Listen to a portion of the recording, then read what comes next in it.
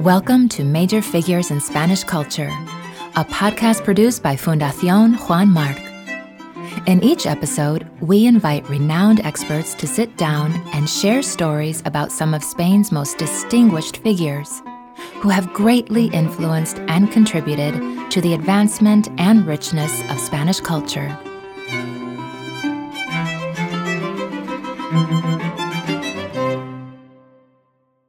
Don Quixote is one of the world's greatest literary masterpieces and is considered by some the first modern novel.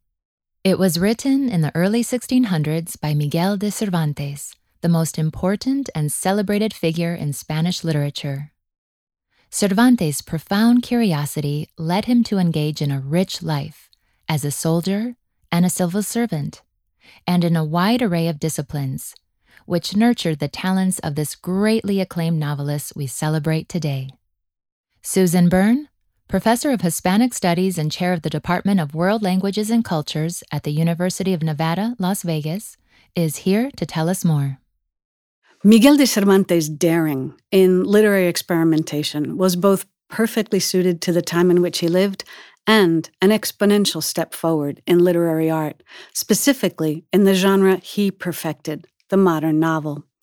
Francisco Rico has called the Renaissance the artistic flowering of humanism. That pedagogical and philosophical shift in perspectives did stimulate changes in intellectual self-consciousness and in literary expression. Cervantes is an extraordinary example of that Renaissance blossoming in the creative arts, but the game-changing nature of his writings is due in large part to his serious engagement with other disciplines. The later separation of history, law, theology, philosophy, literature into distinctive spheres of activity has blurred their former interconnectedness. And Cervantes' renowned realism has deep roots in his groundbreaking appropriation of multiple factors from that interdisciplinary environment. Prior to 1550 in Spain, all writing in prose was called good letters, buenas letras, good letters in history, good letters in philosophy, good letters of entertainment, etc. From that point forward, prose writings began to be separated into good letters or human letters, depending on their disciplinary focus. The descriptor good letters took on a discrete meaning related to legal writings, while human letters incorporated philosophies of life and of poetics, including what we think of today as creative letters or literature. Lope de Vega briefly tested out the phrase polished letters for this category, but it did not gain traction. 30 years later, the French coined the phrase beautiful letters, belles lettres, which would become the preferred nomenclature for describing creative letters going forward, although it would not have its first use in Spanish until the beginning of the 18th century. Prior to that, in 1672, Spanish bibliographer Nicolás Antonio classified most of Cervantes' novels, along with many others by his contemporaries, as poetic prose. This category recognizes their combination of invention and imagination, the supposed purviews of poetry, in a non-metered form, prose. Later centuries, the 18th and 19th, brought general acceptance of the term literature, and with that, the creative writings of earlier periods began to be so designated. This full process of reclassification from good to human to beautiful letters, then to literature, led to a crucial loss in that novels like those of Cervantes were distanced from their roots in the interdisciplinary good and human letters of the Renaissance. To recover the nuance in his novels and to better appreciate his artistry in its design and realization, it is essential to read those novels in and as part of that full environment. An identical, historically contextualized philology was practiced in the 16th century by Italian humanist Andrea Alciato, who argued that the laws of 6th century Emperor Justinian could only be truly understood in the light of other writings from his day, historical, philosophical, and literary.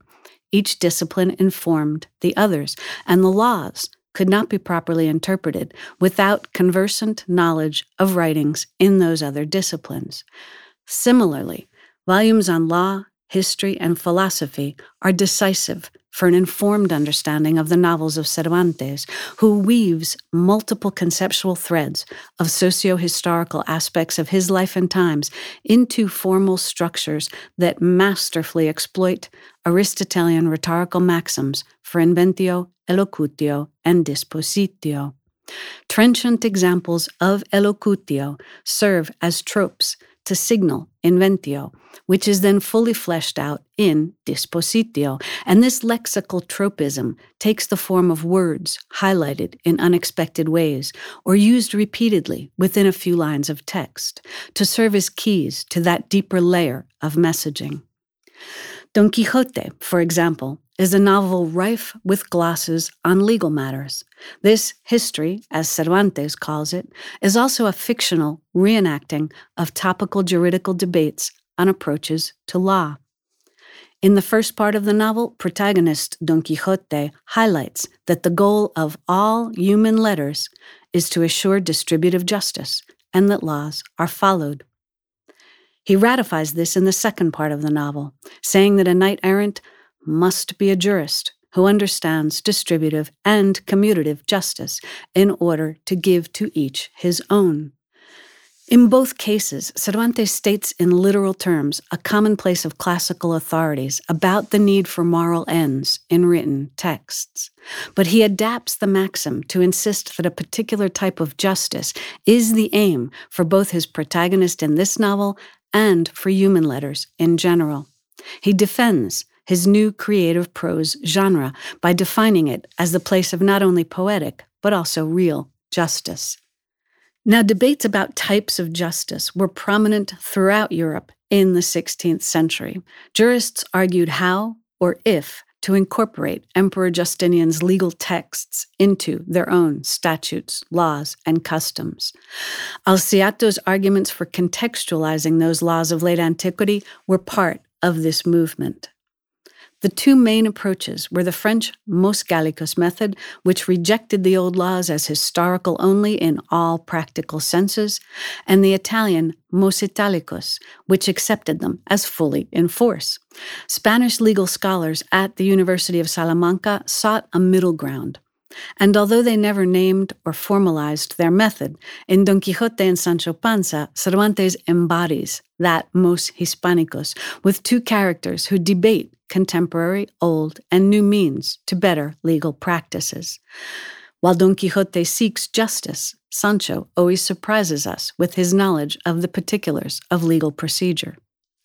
Cervantes' success with this fictional Mos Hispanicus led the founding fathers of the United States a full century and a half later to use imagery from Don Quixote as their model for writing a constitution and creating democratic structures. They describe themselves in their letters as battling windmills, and they speak admiringly of Sancho Panza's constitutions.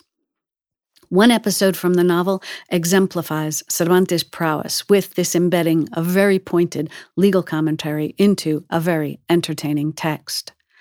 Don Quixote's motto, expressed repeatedly throughout the novel, is to undo wrongs, torts, or grievances, desfacer tuertos o agravios.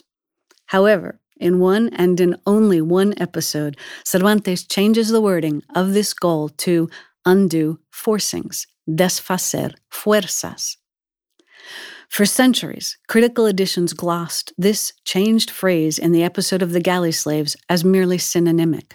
However, if we follow and explore that lexical clue of the one-word change in motto, that big red flashing instance of elocutio, we find an inner, buried message, a sub rosa inventio, critical of the king and of combative legal procedures between state and ecclesiastical judges. It's chapter 22 of the first part of the novel. Don Quixote and Sancho Panza are on the road when they see coming toward them a group of chained men. Don Quixote asks Sancho what he makes of the sight, and Sancho responds, "This is a chain of galley slaves, persons forced by the king." Don Quixote is incredulous. "What do you mean, persons forced? How is it possible that the king makes force against any person?" They continue to bandy about the phrase by force. Then Don Quixote clarifies, not of their will, and he declares, herein lies the realization of the duties of my profession, to undo forcings. By the time he says that, Cervantes has used the word force or forced 6 times within as many lines of dialogue. This elocutio, the word fuerza, in the changed wording of Don Quixote's goal from undo wrongs to undo forcings, signals the author's commentary on a contentious legal process regarding the refusal of ecclesiastical courts to grant appeals. José Antonio Maravall reviewed 3 centuries of disputes between state and ecclesiastical jurisdictions, and he pointed out that only in the 16th century did the state begin to prevail in these matters, albeit with much continued resistance. Early in that century, Charles V and his mother Juana attempted to control these judicial actions by instituting a legal procedure called vía de fuerza, or way of force, which allowed them to intervene, and I'll quote from their law. In such cases, on the basis of both law and immemorial custom, it is our royal duty to lift the forcings that ecclesiastical judges and other persons make in the cases they hear, when they do not allow appeals. A series of laws in Philip II's mid-century Recopilación de Leyes includes this as the first, and Philip II follows Charles V and Juana to conclude that the king's role is to undo such forcings. Covarrubias even includes the process vía de fuerza under the definition of force in the 1611 Tesoro. Ergo, Don Quixote is right to be astonished. The king should not be making force against one of his subjects. To the contrary, his role is to undo such forcings by granting appeals. And that is precisely what Cervantes' protagonist does in an episode replete with mixtifory language. Sometimes the crimes are sins, some of the punishments are Hail Marys, there are biblical references, and corruption in the legal system is highlighted with complaints about bribes and a general lack of fairness. Don Quixote takes on the role that the king, since time immemorial, was duty-bound to play. He who undoes the forcings imposed by ecclesiastical courts when they deny appeals. The topic, the full structure, and all the language of the episode support the reading of it as subversive commentary on vía de fuerza, denials of appeals. The protagonist lifts the force, grants the appeals, and frees the galley slaves. We all know, of course, what happens next. Chaos, with the paladin of justice himself attacked.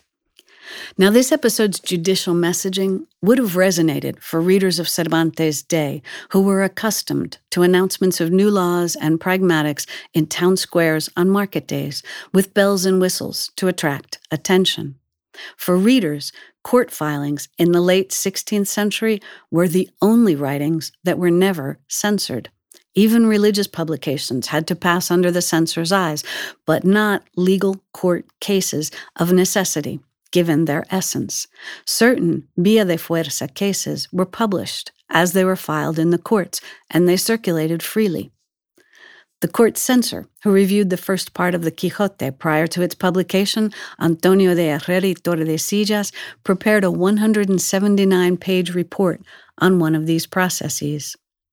Mediated by Philip II, this dispute involved a wheat harvest on church properties, and the charges expanded to include allegations of illicit imposition of fees by the church on persons who wished to stage dances or theatrical productions. This suborning of funds was backed by threats of excommunication for violators.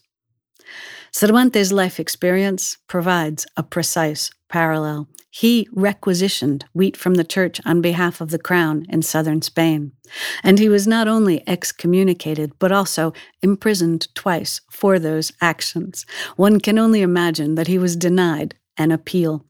24 copies of Herrera y Tordesillas' report can be found today in libraries around the world, and the Biblioteca Colombina in Seville holds a number of documents on other vía de fuerza cases published at the time. So in sum, Cervantes seeds the clue to the galley slave episode's sub rosa reading in one word. Then he exploits that lexical lens to construct a revealing, but also highly entertaining narrative. A second example of an embedded message uncovered through a philological treasure hunt is found in the Coloquio de los Perros, the last story of Cervantes' Novelas Ejemplares. Here, the author executes a brilliant veiled commentary on a specific Jesuit confessional practice. Again, particular lexical details, but in this case quite a few of them, signal the concealed message. The first hint is the seemingly offhand mention of a Jesuit school attended by the son of one character in the novella. Once more, other details of elocutio and dispositio in the story confirm intention behind this embedded inventio. For example, the title Colloquio, the narrative, structure, and theme, the stress placed on the act of murmuring or gossiping, and the use of two dogs as interlocutors. In Cervantes' day, these details had a resonance that went beyond literary models and touched particularly on a specific religious praxis of the Jesuits called conspectus, or examination of conscience. The company, as the Society of Jesus was known, was formally founded with just 10 members in 1540, but by 1599 it would grow to over 8,000. When Cervantes was 6 years old, his hometown of Alcalá de Henares became the site for the first Jesuit building dedicated specifically to the practice of Ignatius's spiritual exercises. They were advertised, and documentation shows a waiting list of 20 men at a time for the building at Alcalá. When the company presented a public lecture, members would draw attention to the event by parading through the streets with children ringing bells and singing the catechism. Some sectors of Spanish society opposed the company as a polemical theatrical newcomer. Alfredo Álvarez Guerra has written a wonderful biography of Cervantes' teacher in Madrid, Juan López de Hoyos, that includes documentation of his attempts to impede the founding of a Jesuit colegio in that city. It would have been in direct competition with his own school. The argument engendered public commentary, and as a pupil of López de Hoyos during those same years, Cervantes would have been aware of the polemic. In Italy, shortly after that, Cervantes served as a steward or chamberlain in the house of Julio Acquaviva, brother of one Jesuit, Rodolfo, and nephew of another, Claudio. By 1581, Claudio Acquaviva would be elected superior general of the company.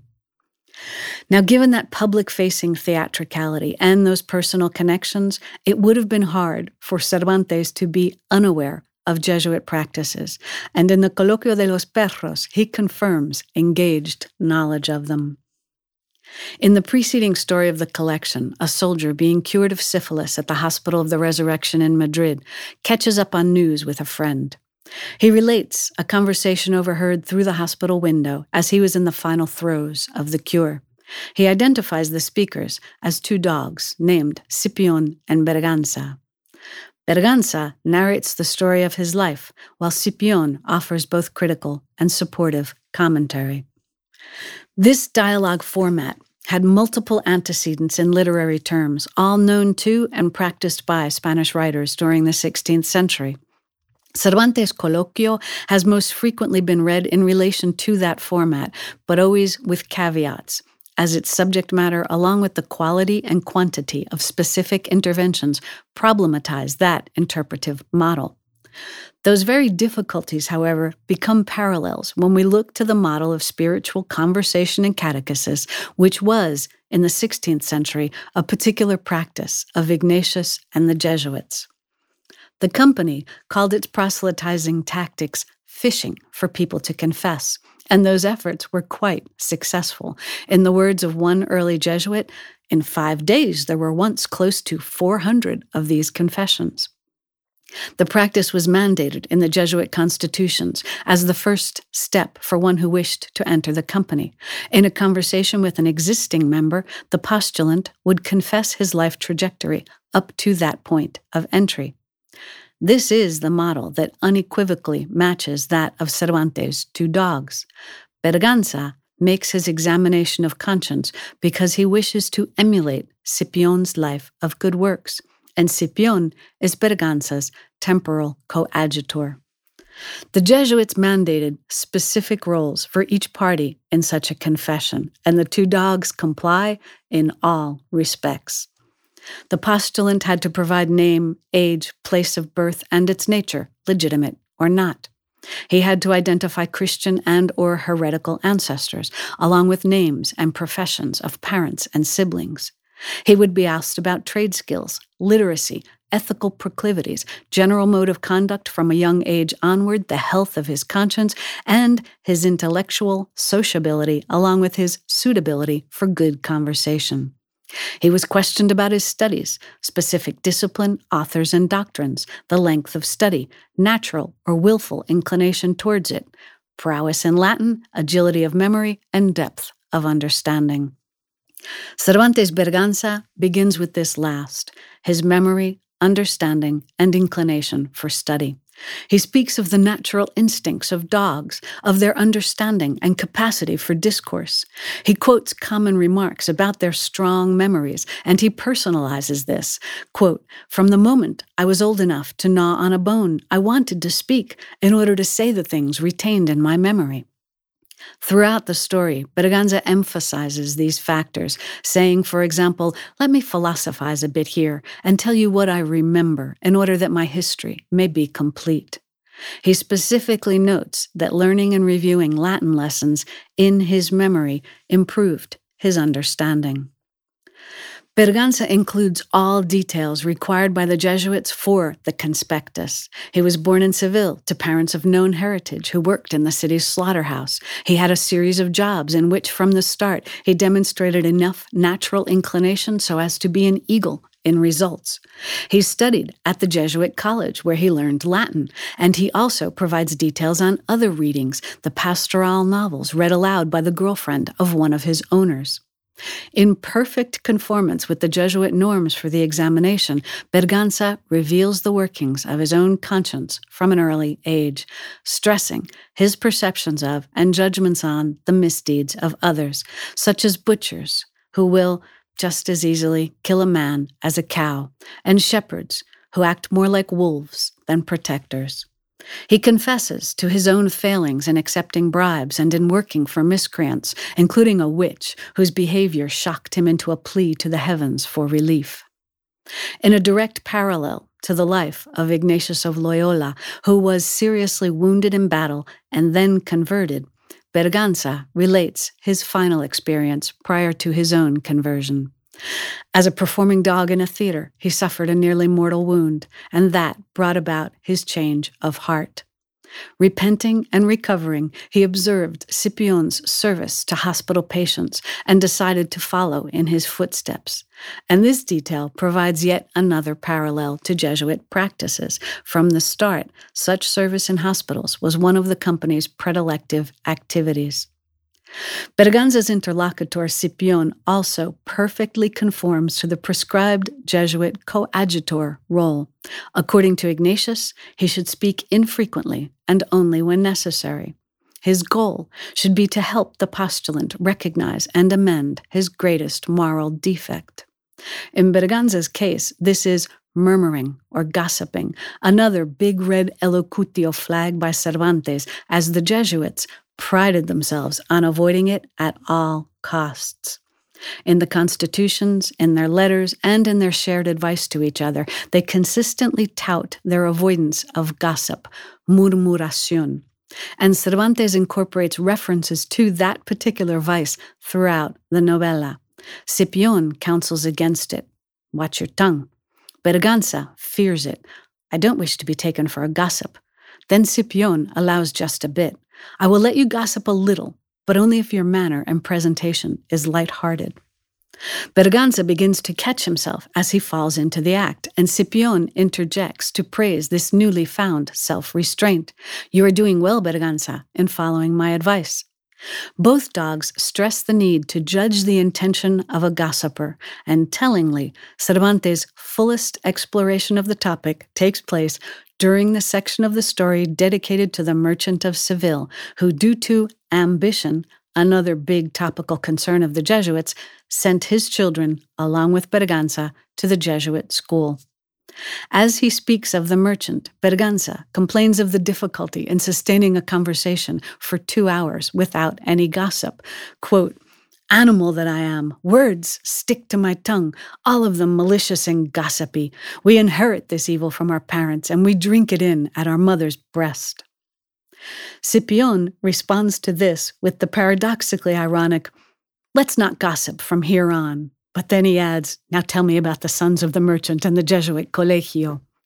The two dogs speak of biting their tongues to avoid gossip, as they correlate gossiping to philosophizing and to preaching, two key activities of the Jesuits.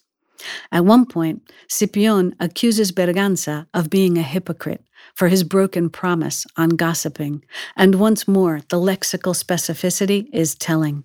The word hypocrite was used early on to insult Ignatius and his followers, with even the word Jesuit taking on a pejorative meaning of religious hypocrite.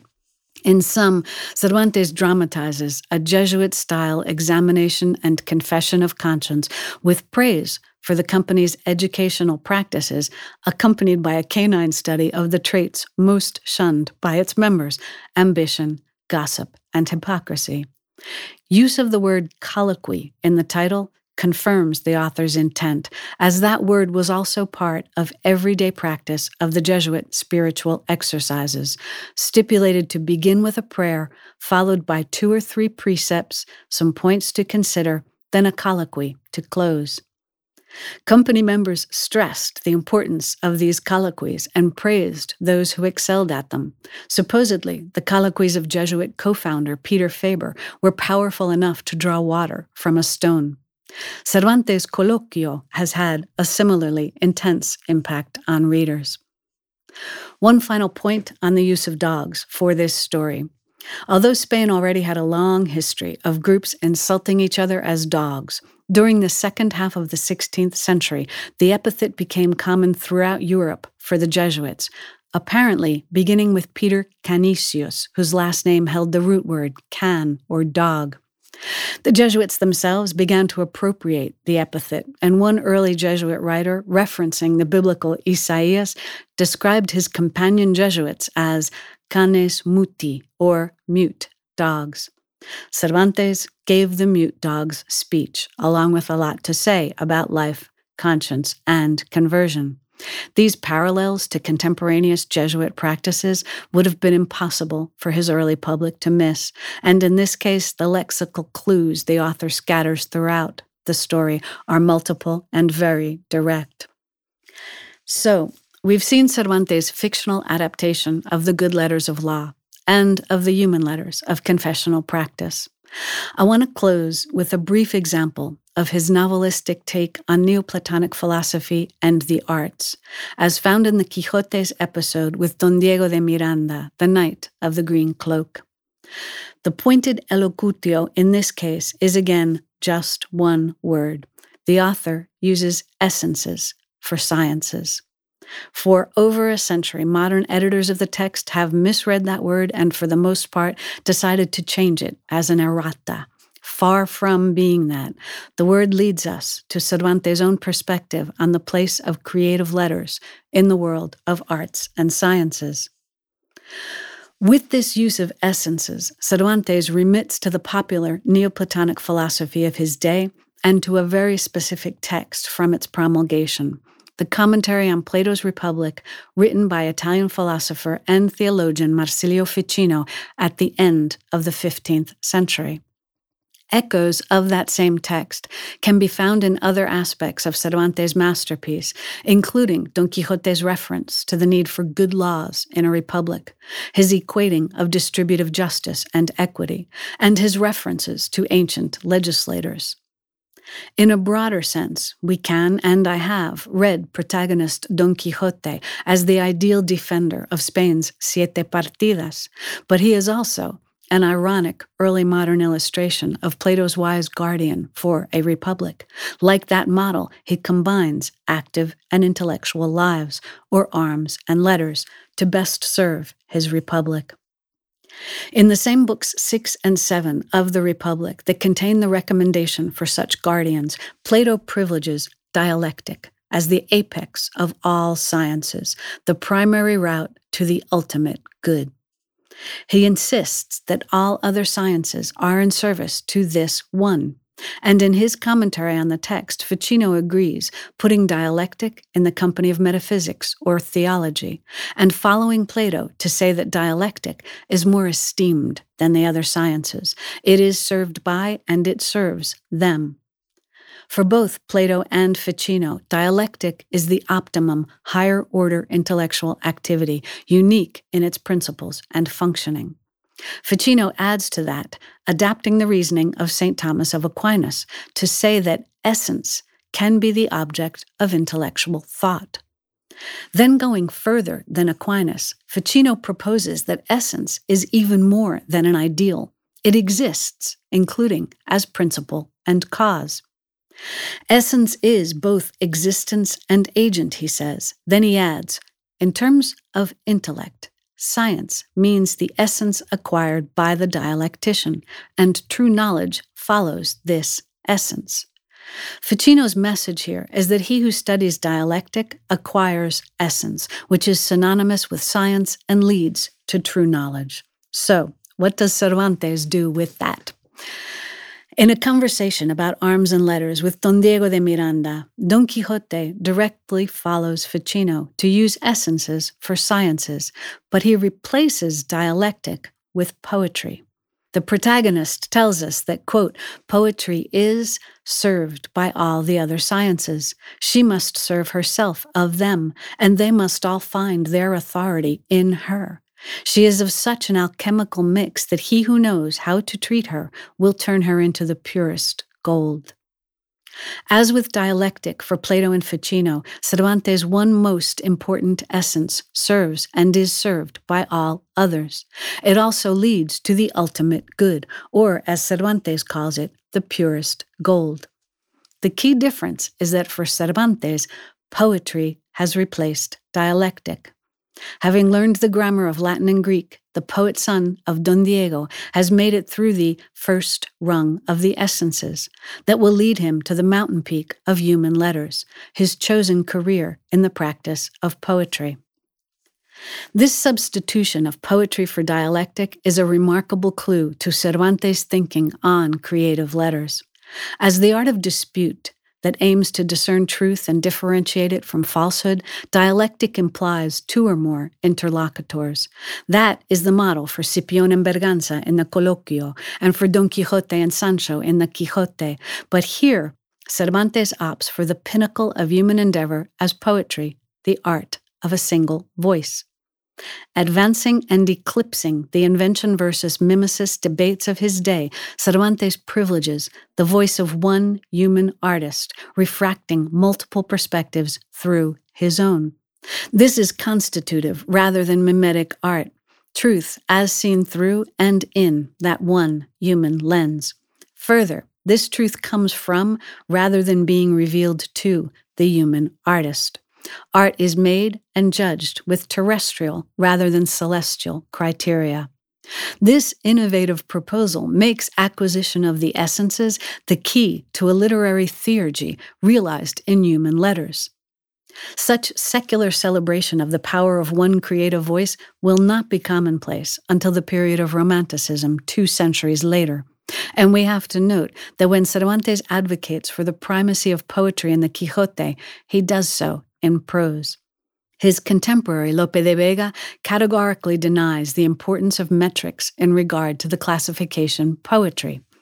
I'll quote Lope, "Because this structuring with feet and number are to the poetic art much like beauty in youth, or festive dress to a well-proportioned body. The ornament of harmony is there accidentally, but not substantially." For Lope, poetry is substantially words, not metrics. In Cervantes' poetry in prose, the feet and numbers of metered verse are replaced with the intricate structural cohesion of elocutio in the service of signaling inventio and the substantial harmony found in dispositio. The lexical tropism is prosaic. Structure is internal and definitely not accidental.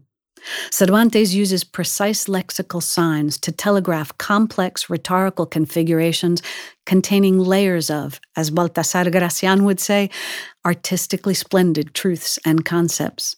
Each and every word in a Cervantine text can be a portal to multiple messages, and study of these lexical ciphers opens up the labyrinthian complexity of the author's ingenious wit, his imaginative structural perspectivism that spearheaded the move from early modern to modern.